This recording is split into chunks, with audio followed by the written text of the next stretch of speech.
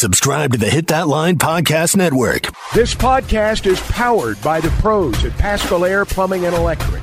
Arkansas owned, Arkansas operated. GoPaschal.com. You're listening to the Bud Light Morning Rush Podcast. Bud Light, proud sponsor of Arkansas Athletics. I'm always high on the hogs, guys.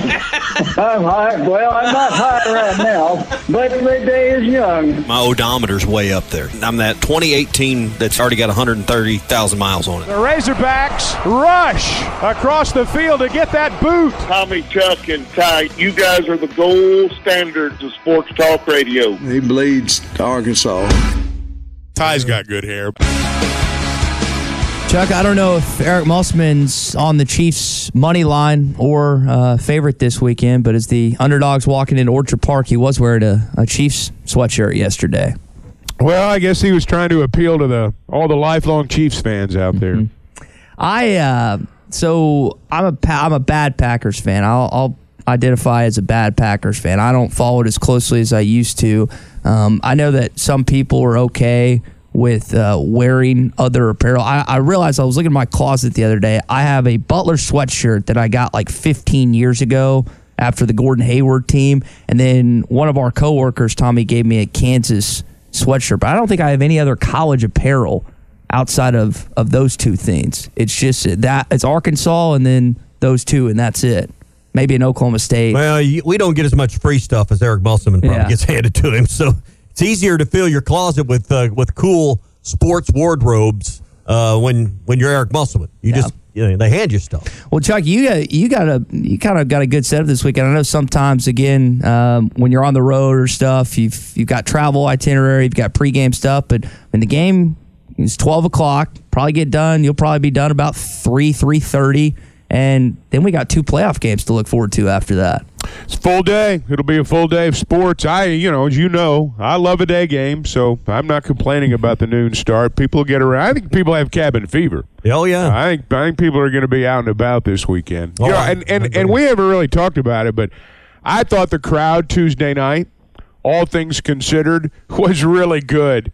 I don't know what the actual, ticket count was, what the head count was on the turnstiles, but I'll bet there were close to 10,000 in there. I didn't think there'd be 5 in there, to be honest with you, but people were there, and I'll bet it's close to full tomorrow. Yeah, I was looking here at the forecast. Sunny, but cold.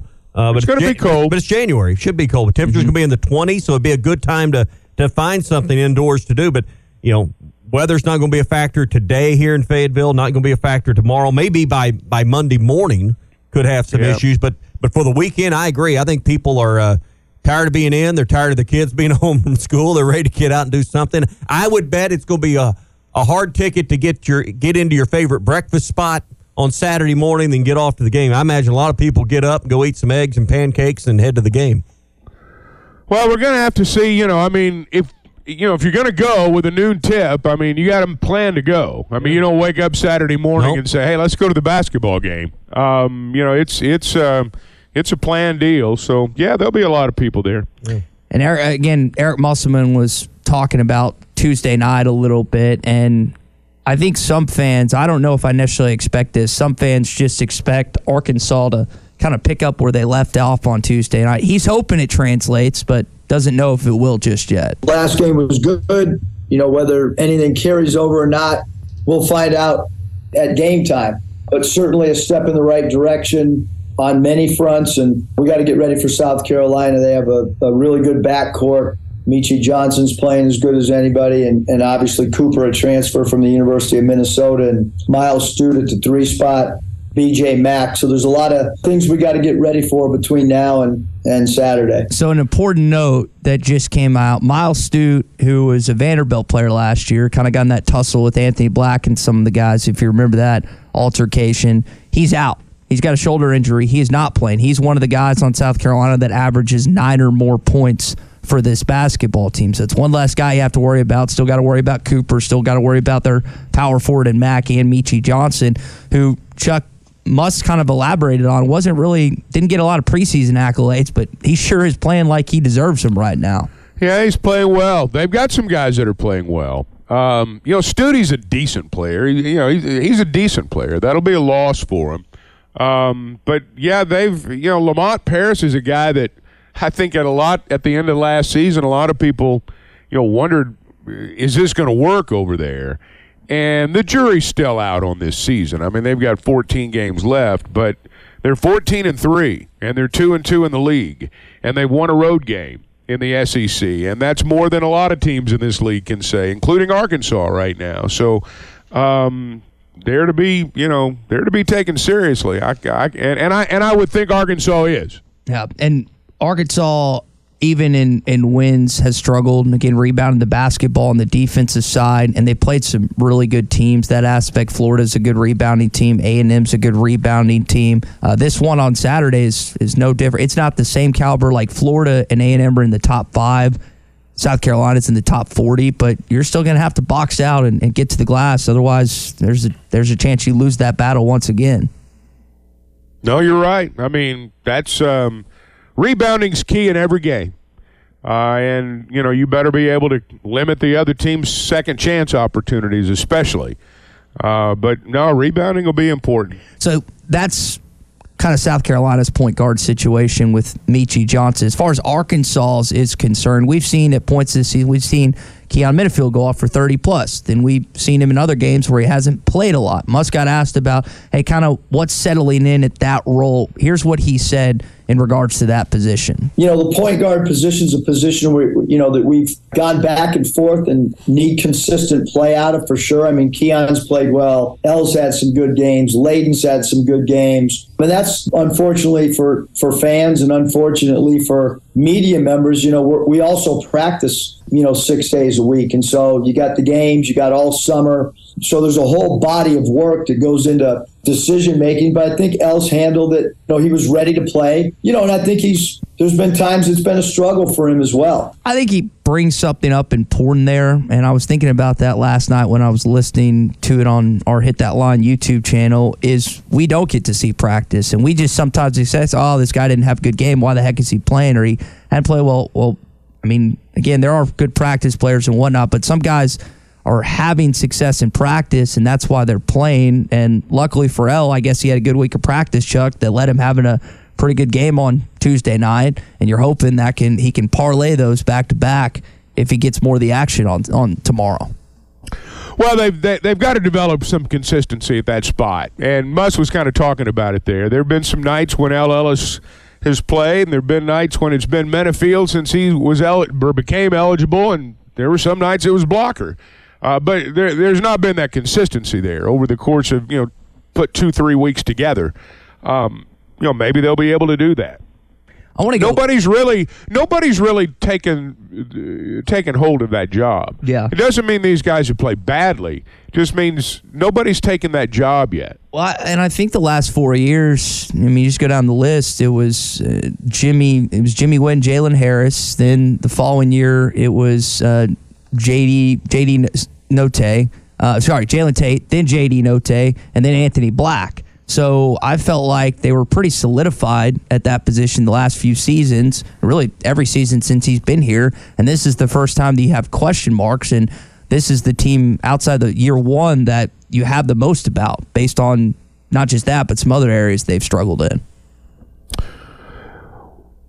Well, I'm not sure exactly what you're asking there. I think the point guard spot, as you say. I mean, we saw Ellis play well there the other night, and hopefully he can again, and hopefully they can develop some consistency there to where you know what you're getting each night, and maybe that'll happen. He's got to hit some shots early. There was a point where he knocked down a 3 early on. He looked at the crowd, he was smiling. I've noticed with him, and this with some players, that they start out slow, they still manage to get it going. I feel like with him, if he's not hitting his shots early or making plays, then that affects the rest of his game. He's very, again, opportunistic in that. So I hope tomorrow, if he's the one that gets to start, which this seems to still be fluid at this point, that he gets the shots going early, because that affects the rest of his game, whether it's passing, defense, and everything else. I just think about it with the point guard spot.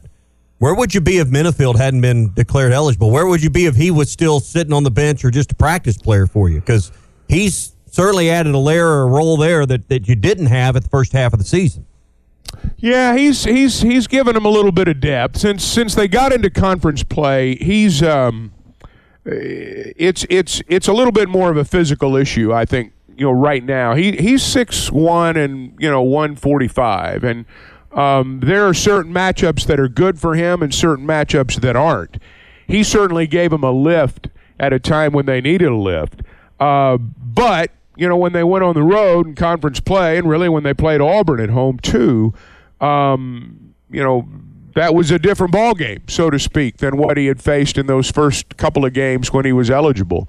I really think when you look at, their best chance to be good, their best chance to be a good team by the time we get to March, and a tournament team by the time we get to March, you probably need that grad transfer that, averaged 17 a year ago. You probably need him, to be the guy there. It's not to say Minifield doesn't play, not to say he doesn't give you a lot, but you brought this guy in as a grad transfer from Louisville, where he was a leading scorer. I can remember watching him play in Maui.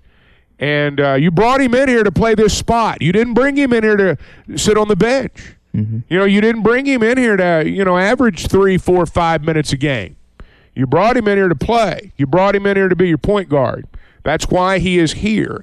Now, I kind of took, if you want to be honest about it, I kind of took his start the other night as being, hey, he's about to run out of chances. And in fact, this might be the last chance. If he doesn't put it together tonight, this might be it. That was my honest thought when I saw the lineup card on Tuesday night. And to his credit, he took advantage of it. But I think if Arkansas is going to be as good as they can be, we talked yesterday about how if they're going to be as good as they can be, Mark's going to have to take this team and put him on his back some. If they're going to be as good as they can be this year, they need L. Ellis to nail down that spot. I don't know if he will or not. But if they're going to be good, I think he's going to be the one that's in that position most of the time. Yeah, you referenced Tremont Mark. We got a text here on the McCarty Daniel hotline from Wyatt in Peerage saying that he feels like that Mark has to be 2020 Mason Jones. Now, we know that team was probably not going to go to the NCAA tournament. SEC tournament gets canceled, COVID and all that. Mason had a couple spectacular games, 30-point, 40-point performances. I don't know if they need him necessarily to be that, but he's got to be hovering around that 20 points per game, I would think. They're different players. I mean, Mason Jones was a gunner. I mean, Mason Jones was a shooter, never met a three-pointer he didn't like. I mean, as soon as that came across midcourt, he was ready to fire. Mark's not that kind of offensive player. He's not a guy that's going to take a bad three. For example, Tremont Mark, generally speaking, in fact, 9 times out of 10, you're not going to say, man, that's a bad three. I love Mason Jones, but there were some times he put up some shots that were, ill-advised, shall we say. Mark's more of an inside-the-arc guy. I think Mark can do a lot of things for you on the defensive end, and I think he's a willing defender and an effective defender. And one of the things that we've talked about how they've not been a real high-volume steal team. Mark's a guy that can be disruptive on defense. He can take the ball from you. He's got length. You've talked a lot this year, Ty, about how you miss that length. Well, Mark's a guy that provides that for you. Mm-hmm. And so, I think that's what gives him a chance to be their best player moving forward, is what he can do on both ends of the floor. Yeah, and I wonder, we know that the conference play is more difficult teams, more difficult coaches, game plans, and everything else. The intensity. The intensity level, the physicality, him getting worn down to a certain degree, not just offensively, but defensively. Because I would argue at this point, and I think Chandler Lawson might have something to say about it, he's probably your second, you're the third best defender. If we see a slippage in that area, or if Muss feels like, hey, we need him on offense so much that we can't put him even on the second best player on the other team. He's got to be in that third or fourth to this game. I don't see that. I think he'll, generally speaking, guard the other team's second best player. Devo gets the top assignment, right? And depending upon the physical aspects to it, it's, as we saw the other night, I mean, he guarded Taylor part of the time. And so, Mark's a guy that you don't lose much with on the switch. He's a guy that can defend multiple positions. And, we'll see if he's able to develop consistency too. because it's going to be a little bit different for him now because he is, I think, going to be called upon to do a little bit more. I think we saw the other night, and I think we've seen before. And, again, it may not be entirely fair, to put him in this spot. But I think we've seen that if this team's going to be good, Mark's going to have to be the guy out there. Alabama has now lost 29 players to the transfer portal. 9 of them have decommitted, 9 of them have hit the portal since Nick Saban has retired, including their 2 best freshmen, Caden Proctor, who started every game at left tackle this season, and then Caleb Downs, the freshman All-American, freshman of the year safety that apparently Nick Saban loves, and it was one of the hardest things he had to tell of any of the players.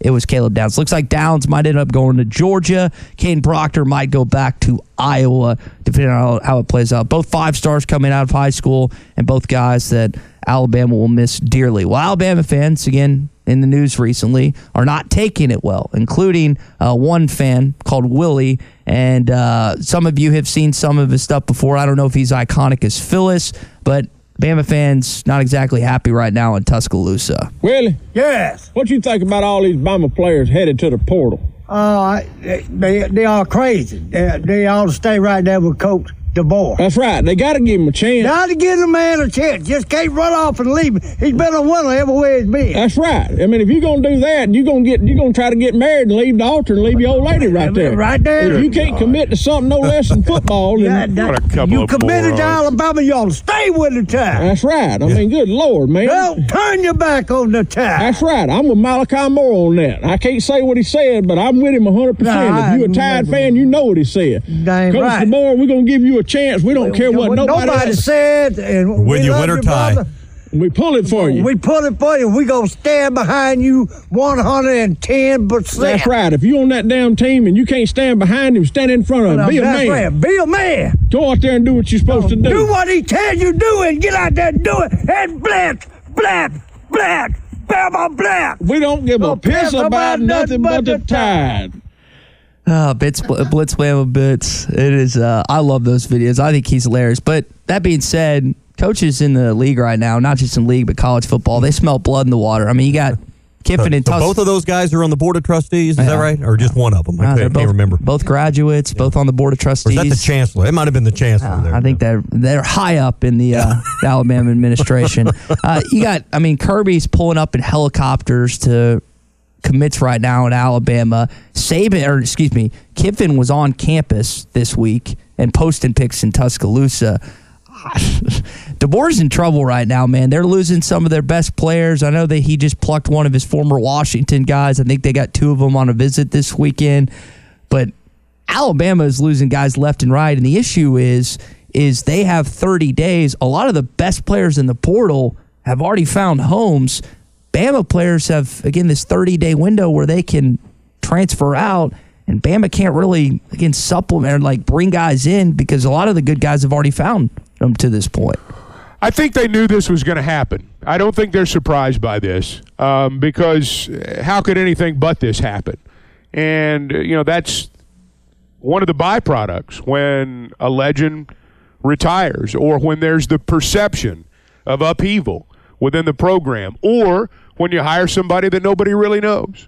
That's all of these things have kind of come together to bring this situation about for Alabama right now. They're I don't think I'd dance on their grave just yet, but they're going through some stuff right now. That's for sure. You think that video is funny? Wait till he loses a game or two. That's going to be the interesting stuff. You guys? I got to say this, guys. We're doing it. Other teams around the league are doing it. Let's win some of our games before we start worrying about what's going on in Alabama. Let's win some of our games. Let's get to the point where Alabama losing Saban matters to us. Yeah.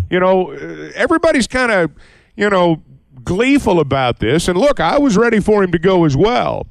But everybody needs to stick to what they're doing and make sure what they're doing is correct. And then maybe the drop-off at Alabama will be something more than just talk show fodder. A way to run the conversation with logic and well, I'm just saying, let's worry about what we're doing. Listen, well, do you not hear that's all we've been doing is worried about what we're doing. I'm going to take pride not getting better. In Alabama withering away. It's a beautiful symphony that's ahead. We've been waiting on it for nearly 2 decades, and it's finally going to happen, where they're no longer going to be the national dominance that we've seen. It's beautiful. It's like Beethoven's Fifth that you're hearing right now, and I'm taking pride and pleasure in it. Arkansas's football team isn't going to the college football playoff this year. Heck, I don't know if they're going to a bowl this year. So if that's the case, I'm going to try and find pleasure in other people's failures and other teams' failures if our team doesn't succeed.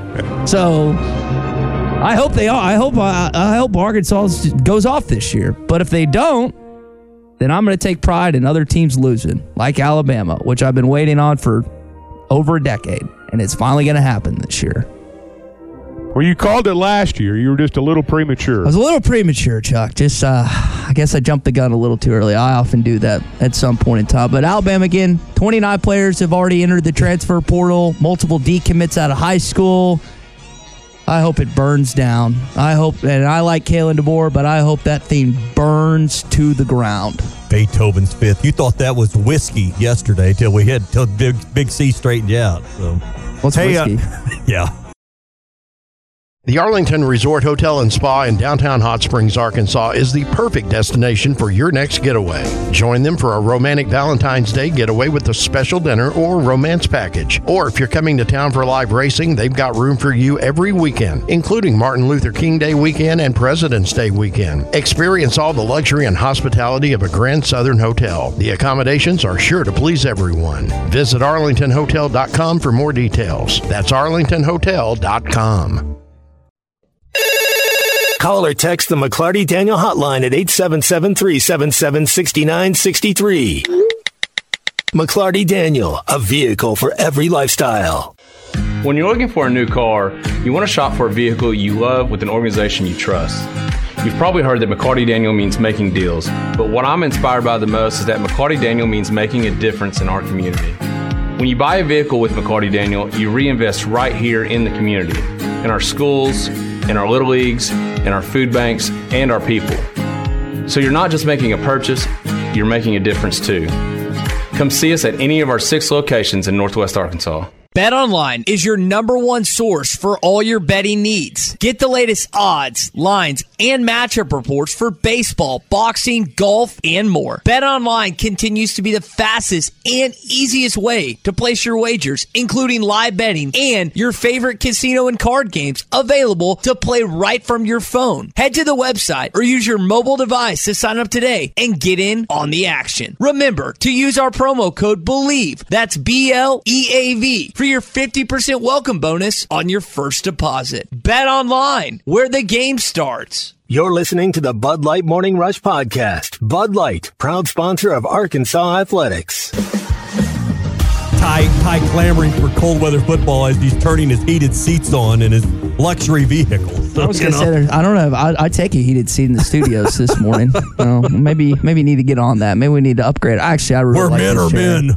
I think I'll stay here inside the clubhouse today. Once Matt Jones joined our prestigious airwaves, we were lucky to get some changing out of chairs because he and me have back we issues. had an actual legend sitting in a seat, not you. Well, we share it, so hopefully some of that rubs off on me. Sit up straight. Don't slump over so much. Your back won't hurt. You're not a tremendous slouch. Yeah, I walk uphill on the incline of the treadmill, which doesn't help anything when it comes to the back situation. So I need to get more massages and go to a chiropractor. Well, anywho, let's segue into our friend. Well, how could you afford that, Ty? Living on a pauper's budget, as you said earlier. Well, insurance will cover it, I hope. All right, let's talk to Chris Phillips on the McCarty Daniel Hotline, SEC Unfiltered Spurs Up Show. Chris, this is a little different. South Carolina team. We appreciate you making some time for us this morning. Last year, they had 4 total conference wins. This year, they already have 14 wins. What have you noticed from year 1 under Lamont Paris to year 2 of Paris?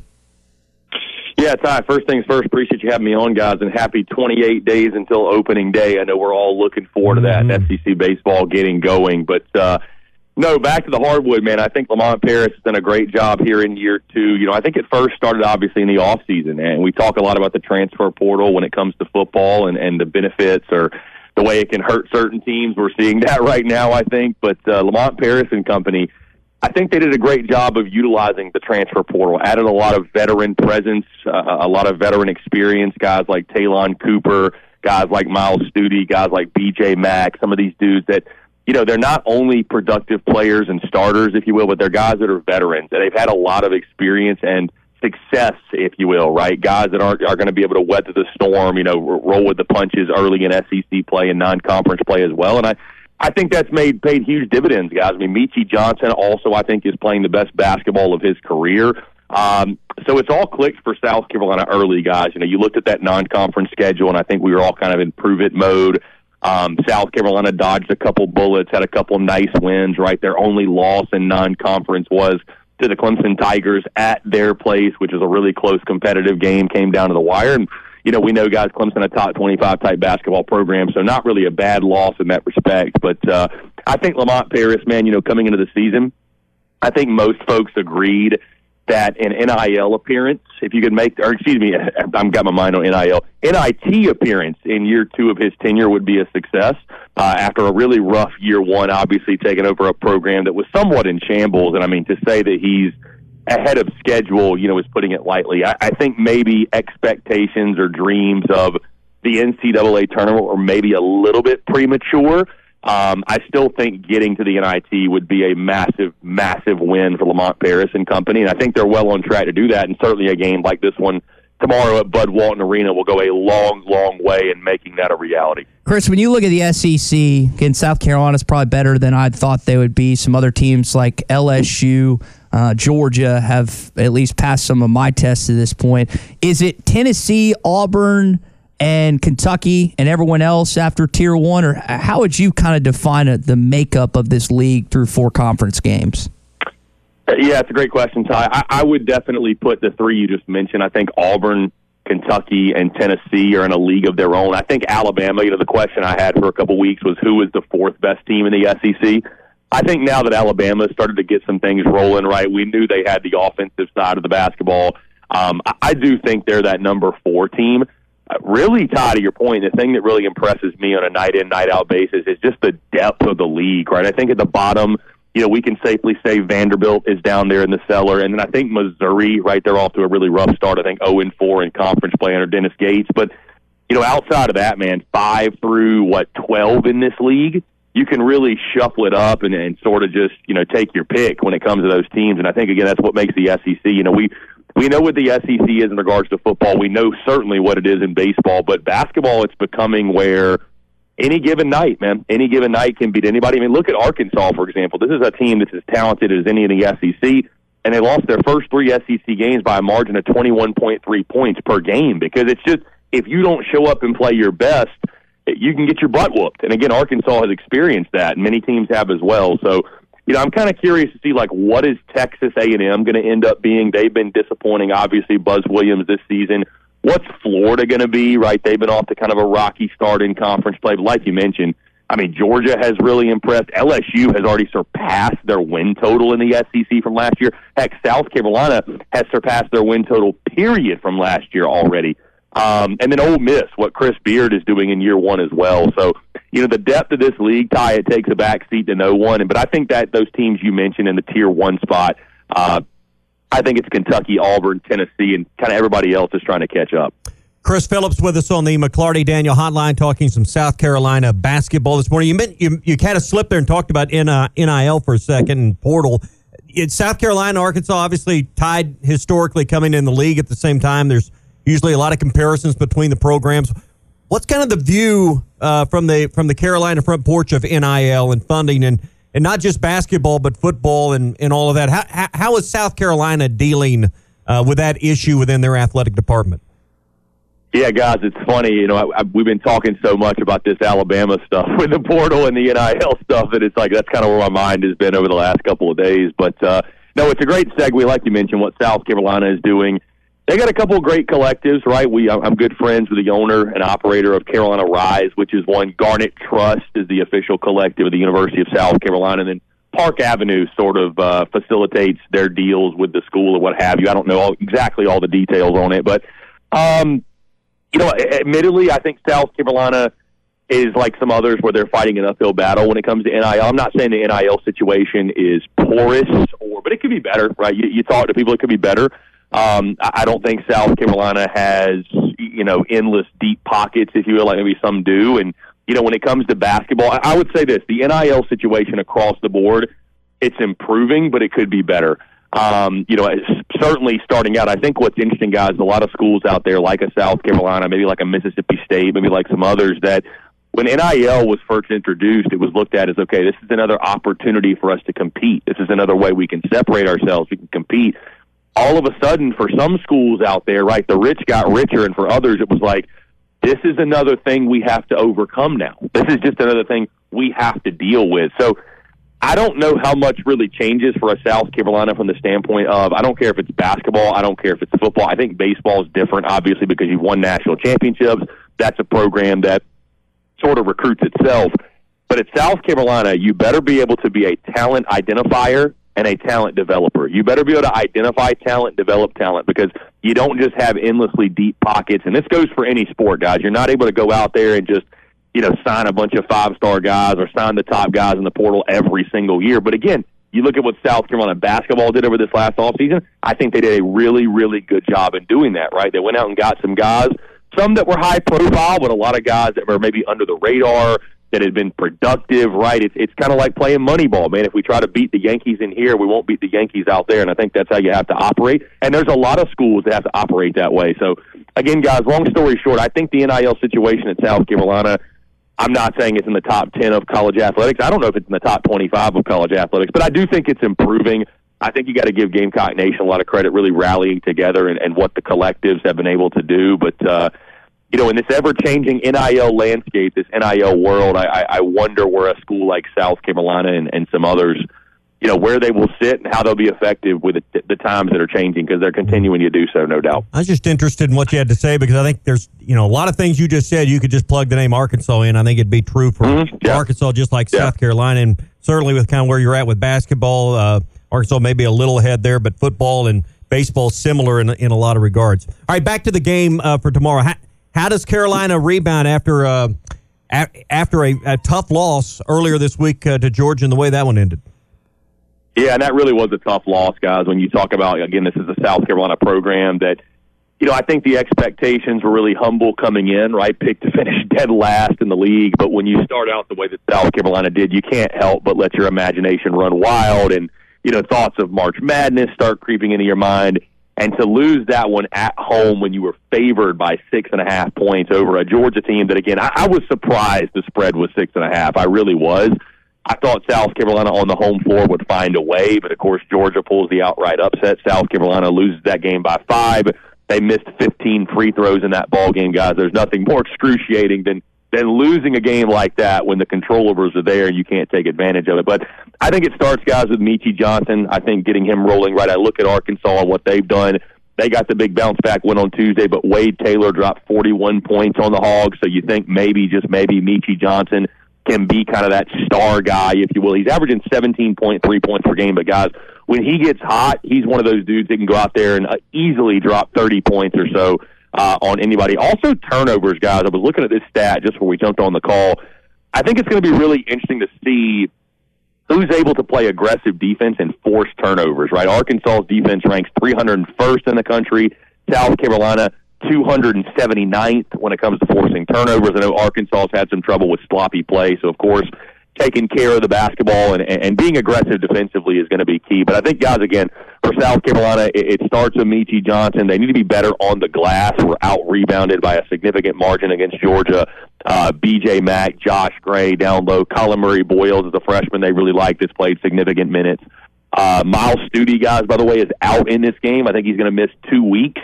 So that's a shooter that South Carolina is down. So that puts, I think, even more pressure on a guy like Meechie Johnson to ball out and play his best. And when he plays well, typically things go well for South Carolina. Chris, we'll leave it there. Again, Chris Phillips of SEC Unfiltered Spurs Up Show does a great job covering South Carolina. Chris, we appreciate you making some time for us this morning. Enjoy the game, and we'll catch up maybe during baseball season when Arkansas, I think, takes on the Gamecocks. Yeah, guys, appreciate you all so much. Appreciate it. Y'all have a good one. All right, again, Chris Phillips talking a little SEC. He mentioned Miles Studi at the end. We brought him up. He's averaging, I think it was 9 points a game. He's a good shooter. He's not one of the. I would say he's not Mac. And he's not necessarily Meechie Johnson, but that is a player, Chucky, you don't have to game plan or deal with tomorrow.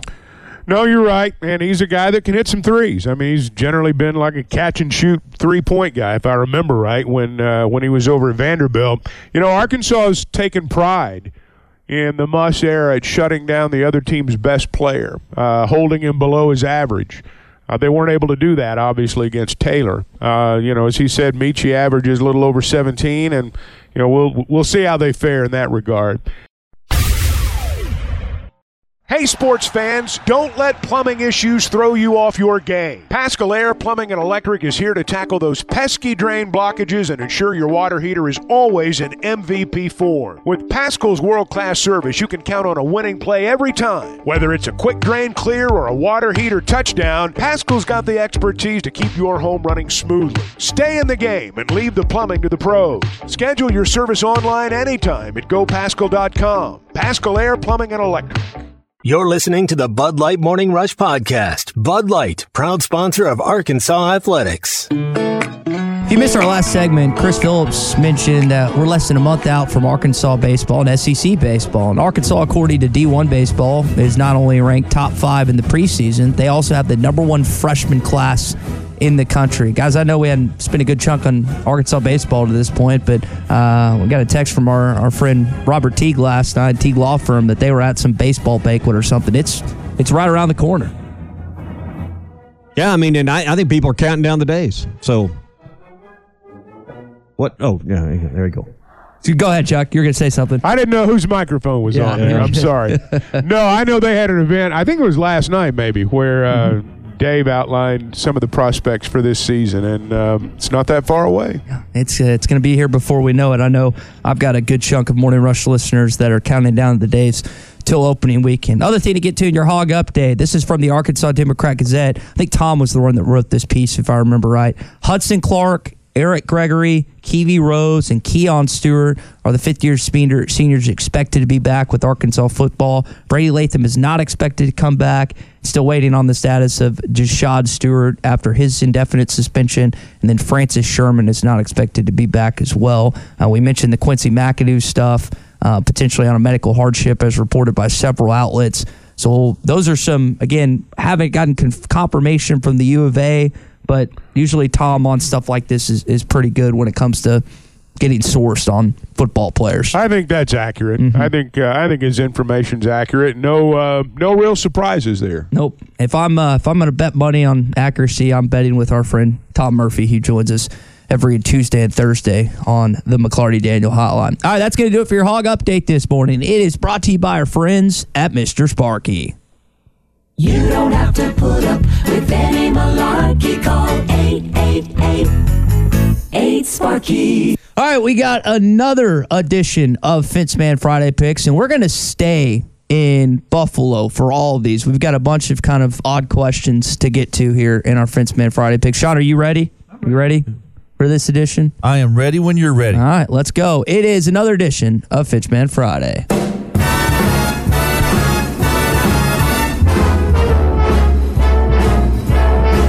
Fenceman Friday Picks. Call the Fenceman for all kinds of fences, controlled access, and custom iron projects. 479-782-3936. The Fenceman. We ain't afraid of no work. There's really no sense of talking about Houston and Baltimore because Houston plays in the Dome, and they're going to go to Baltimore and get smacked this weekend. San Francisco is going to beat the tar out of Green Bay, unfortunately. And then Detroit's got 2 Razorbacks, so they're going to move on to the NFC Championship. So we'll talk about what's going on. Good analysis there. Thank you. Yeah. I appreciate that.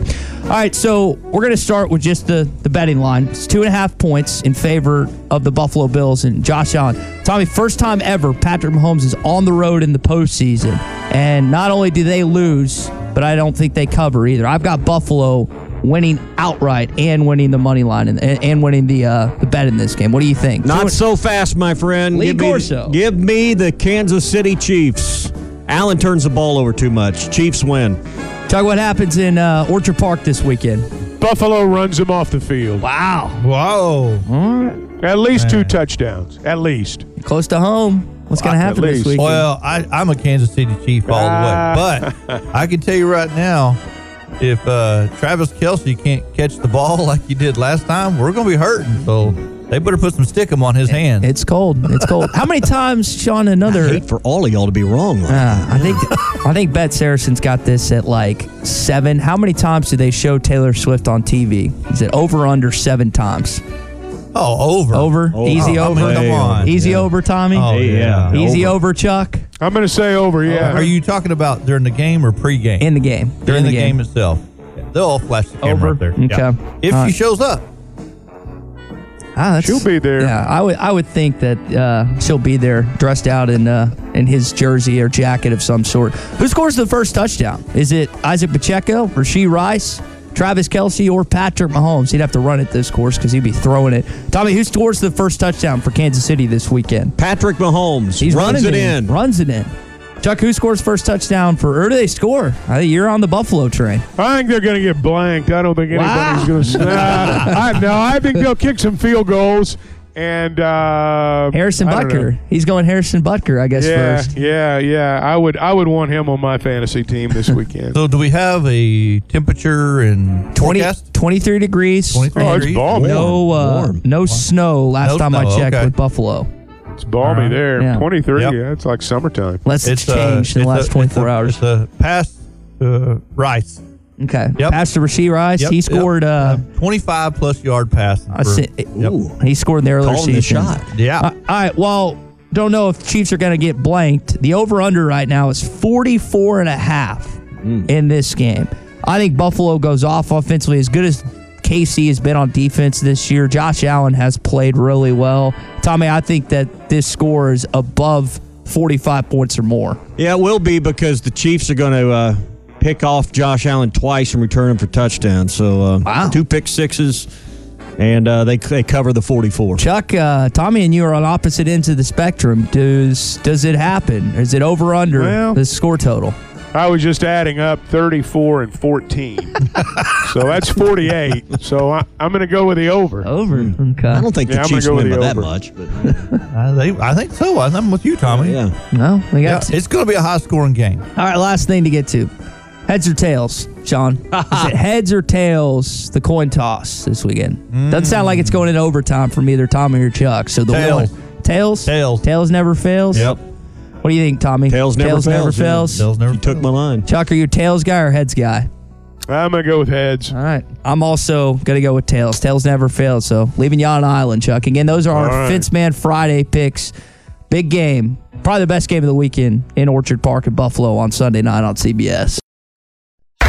Hi, everybody. This is Chris George from Joshua's Fine Jewelry in beautiful downtown Russellville. It's the most wonderful time of the year. Christmas gifts, weddings, heirloom family treasures. And at Joshua's Fine Jewelry, we only have one sale every year, and it's right now. Every single item in our store is value priced for Christmas. We do custom one-of-a-kind jewelry. If that's what you're looking for, come see us. You can get anything fixed for a Christmas gift. Selection, quality, service, and Christmas red tag prices now through Christmas at Joshua's Fine Jewelry in beautiful downtown Russellville.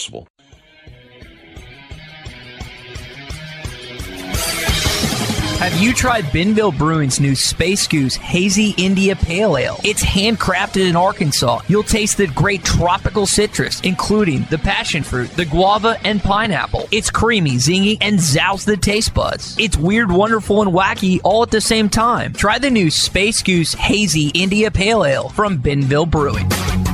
Caden Proctor, who Landon Jackson worked in Tuscaloosa. True freshman. A lot of tread left on those tires. Good player, just young. He's gone. Probably going to end up going back to Iowa. He's originally from Des Moines. Caleb Downs, Georgia. All-American freshman. Stud.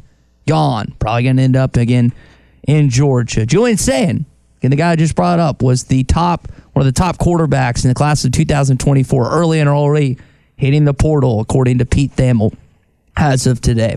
Now, while this brings joy, the fact that Alabama has lost 30 guys already in the transfer portal, 10 since Nick Saban retired.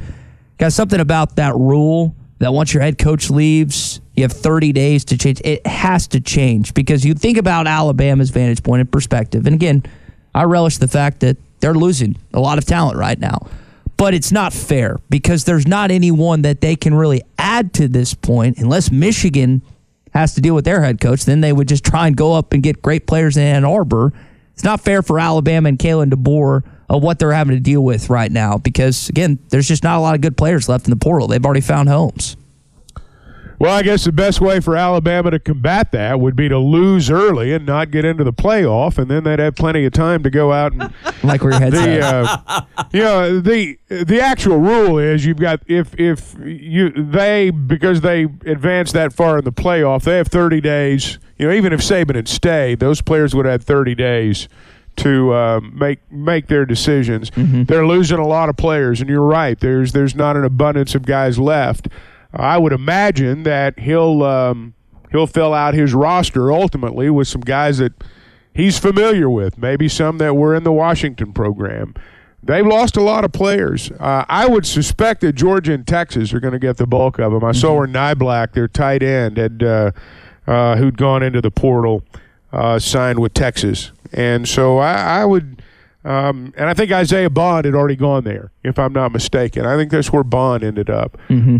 You're correct. So there's those are schools, and Ole Miss, I guess, is doing some poaching as well. Yep, Lane Kiffin in Tuscaloosa earlier this week. So as you can imagine, Alabama fans not happy, including two high, prestigious administrators that had some thoughts on what's going on in Tuscaloosa. Willie? Yes. What you think about all these Bama players headed to the portal? They are crazy. They ought to stay right there with Coach DeBoer. That's right. They got to give him a chance. Got to give the man a chance. Just can't run off and leave. He's been a winner everywhere he's been. That's right. I mean, if you're gonna do that, you're gonna try to get married and leave the altar and leave your old lady right there. Right there. If you can't commit to something no less than football, then you committed to Alabama, you ought to stay with the time. That's right. I mean, good Lord, man. Don't turn your back on the time. That's right. I'm with Malachi Moore on that. I can't say what he said, but I'm with him 100%. If you're a Tide fan, you know what he said. Dang Coach right. DeBoer, we're gonna give you a chance. We don't care what nobody said, and we love you, brother. We pull it for you. We pull it for you. We gonna stand behind you 110%. That's right. So they drone on for minutes more, as you can imagine. I don't know if I can take that dumbassery much longer, but I think Alabama is one of the unique places the last few years that players didn't commit to Alabama. They committed to Coach Saban.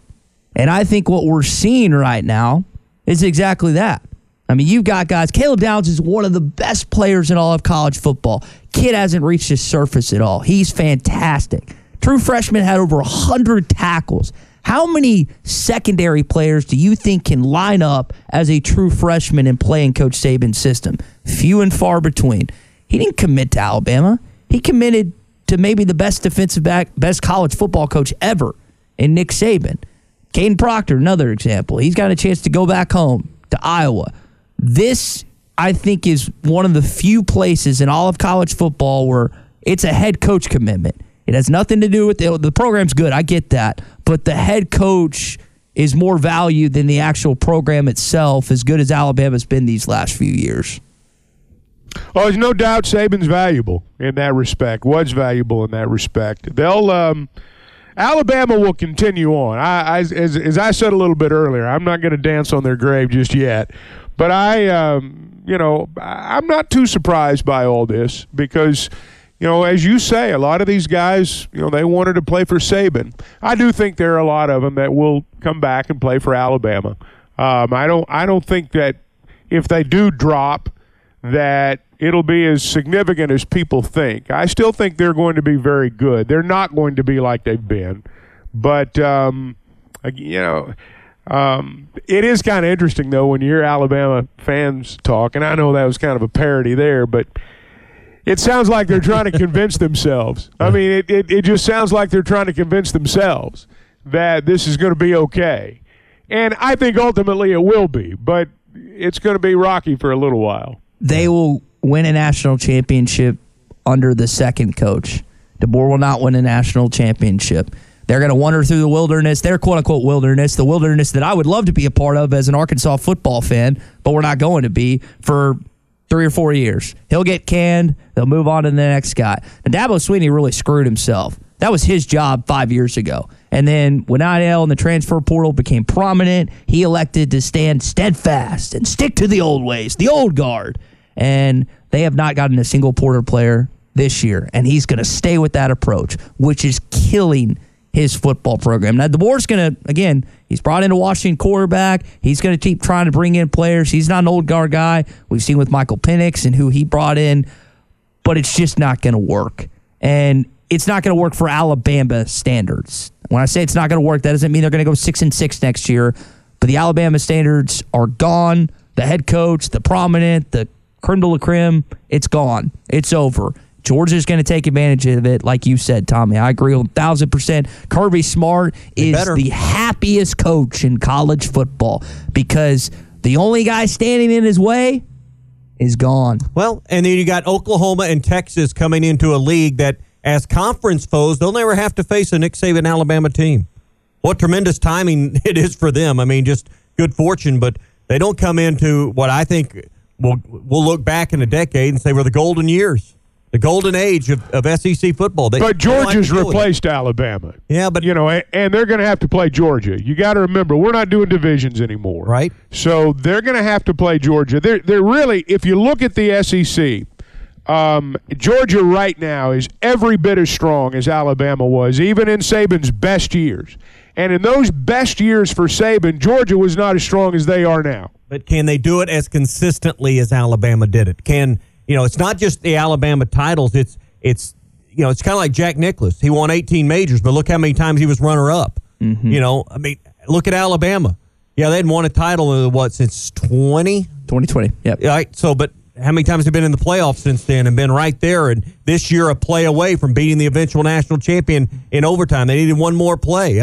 So that's been the greatness of Nick Saban. Yes, it's the 6 titles at Bama, the 7 in his career. But it's the consistency. I'm not arguing that. I don't know that. I agree. Georgia's going to win titles. And in the end, if there's one guy out there that can match Saban at the end of a career title for title, it may be Kirby Smart because he's still got more years in front of him than Saban had with 2 under his belt. But I don't know that anyone can match the consistency season in, season out to play at a championship level. The good news is with a 12-team playoff, you got more margin for error now than you've had before. I don't think anybody's arguing that. All I'm saying is these Texas and Oklahoma teams are going to have to play Georgia. Mm-hmm. And Georgia's just as good as Alabama was when Alabama had their best teams. I don't know if they're going to be able to do it as long. Yeah, but I don't see any reason why they're not going to do it for a while. I mean, unless they screw it up. I don't see any reason why they won't do it for a while. Here's the, again, they play each other September the 28th in Tuscaloosa. It's already been a night game announced on ABC. Cannot wait for that game.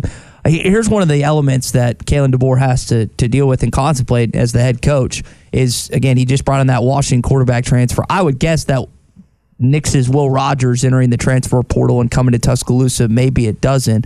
Well, he's in the portal. Yeah, he may not go to Tuscaloosa, but he's in the portal. Yeah, he's already entered, but I'm saying coming to the latter part of that, coming to Tuscaloosa. So I think Nick Saban, one of the craziest things he was able to do in his tenure at Alabama was keep Jalen Hurts on that roster, who was an NFL quality quarterback. Didn't have his best season down the stretch, got injured and stuff, but he was able to keep Jalen Hurts, despite Tua Tagovailoa taking over that job after the 2018 national championship game in that second half, and keep both them happy. Who Hurts, if you remember, won the SEC championship game the following year against Georgia.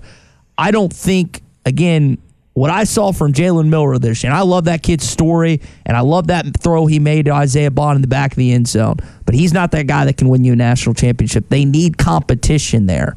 And I know it's like you don't want to have a chasm in the locker room by bringing another guy in that might take that job because the team rode with Miller over last year and this year, but they've got to add quarterback competition to that room, or they're going to be in the same situation this year where they're going to be close. They're maybe 2-3 losses, but they're not going to be in the national championship like Alabama fans want.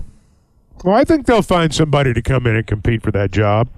I mean, look, if you're a great quarterback out there right now, whether you're in the transfer portal, 5-star guy, whoever, and I know this freshman, this Sayin kid left, which kind of surprised me, because here's the deal. If I'm one of those elite quarterbacks, don't you look at the Alabama situation and say to yourself, I can win that job. I can go beat out Milroe. I can go win that job. Mm-hmm. I'm a better quarterback. I can throw the ball. I can make all the throws. I can do this. I can do that. My point is I do think they'll get probably more than one great quarterback in there, and I think they will have competition there. Ryan asked a question on our McClarty Daniel hotline. Surely Pittman has reached out to Will Rogers. Arkansas added Taylor Green already in the offseason, Boise State. You've got Jacoby Criswell, Malachi Singleton, and KJ Jackson all currently on the roster at this point in time. I don't even know if that's been speculated. I don't know if Bobby Petrino's looked at tape, but I would be intrigued to know if there's any appetite to bring in another transfer quarterback. Or budget. Is there any more NIL budget? I mean, do you have any money? Well, I don't know if they've had any contact or not. The only thing I'll say about that is that you are not going to win consistently if you have a rent a quarterback every year. If you have a one-year guy every year, and that's what you'd be getting with a guy like Rodgers. You'd be getting 1 year. And you've also have a quarterback already that you've been developing in Criswell. You've gotten a transfer from Boise State. You've obviously convinced him to come play for you. And then you've got KJ Jackson coming in, who I can tell you from the moment they've signed him, they've been excited about the prospects. So I don't know if the situation right now calls for that. Now, having said that, I have no idea if they've talked to him. I have no clue. But I would wonder if that would be the right fit just from the outside looking in. Again, that's something that I would guess Will Rogers in his final season would want to go somewhere that he's almost assuredly the starter. Right. But I don't know his mentality. Right. We had a chance to catch up with him at SEC Media Days, and I'll give him credit. His coach died. And he's a Mississippi kid. He's stuck in Starkville. Didn't have a great season, got injured, but now in his final year of college football, I would expect him to go somewhere that there is no question who the starting quarterback is going to be. Let me throw one thing in here before you guys go on about this, is that we talk about sometimes disgustedly the way players move from team to team. There's no loyalty. It doesn't mean anything anymore. Well, Will Rogers moved from Starkville, Mississippi to Seattle, Washington to play for this guy. And then this guy up and leaves on him. Mm-hmm. Now, I'm not saying that Kalen DeBoer made a bad decision taking this job, and I understand what he did. But let's understand when we rail on these players that the shoe's on the other foot, too. No, that's exactly right. And loyalty is something we talk about. I don't know that it's something we really experience anymore. At least in the world of college football. And you talked a little bit earlier, Ty, about how one of the disadvantages for Alabama right now is that there aren't a lot of great players left in the transfer portal. Well, you think about if you're Will Rogers, most programs out there have already made their bet as far as their starting or as their transfer portal quarterback goes. They picked their guy. Great point. And so where's this guy going to go now? Tommy mentioned budget a minute ago. What's left? Yeah. So you don't know ultimately where this guy's going to end up. I would suspect, and I think you're right, he's going to go somewhere where he's going to be the starting quarterback. Yeah. Because when you've got 1 year remaining and you've left a situation, you certainly don't want to go into another situation where you got to battle for the position. Yeah. I know we like to think that football coaches can just move heavens and earths to get everything on the academic side the way they want it, but boys, it's January 19th. A lot of places have been back in school for a week or more. Arkansas started back this too. I mean, there is a deadline on when you can be enrolled for spring semester. And so there's just some realities of how all this works can you make it fit? And I don't know how much reality that is anymore. It just seems to me like, well, here's the thing. There's just lots of situations, Tommy, where, guys leave in the summer. Guys leave school on a moment's notice. It seems like right now with the portal, and I've never heard of a situation, I'm sure it comes up, but I can remember there was a time whenever a transfer came in, first thing you wondered about was, well, did his hours transfer? Did he get all his credits transferred? All that stuff seems to work out now. You don't ever hear about any instances like that anymore where, well, a kid entered the portal, but he doesn't have enough hours transferring. That just never seems to come up. Maybe I've missed it. Maybe it does. But I think it happens at the ends of semesters. I think a lot of these.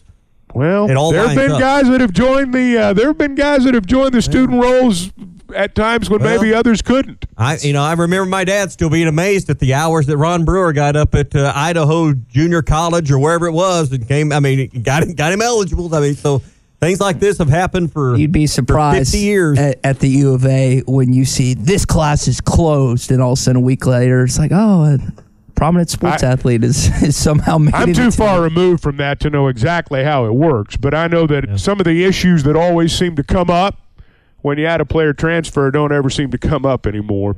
This podcast has been presented by Bet Online. This podcast is an exclusive property of Pearson Broadcasting. It may not be copied, reproduced, modified, published, uploaded, reposted, transmitted, or distributed in any way without Pearson Broadcasting's prior written consent.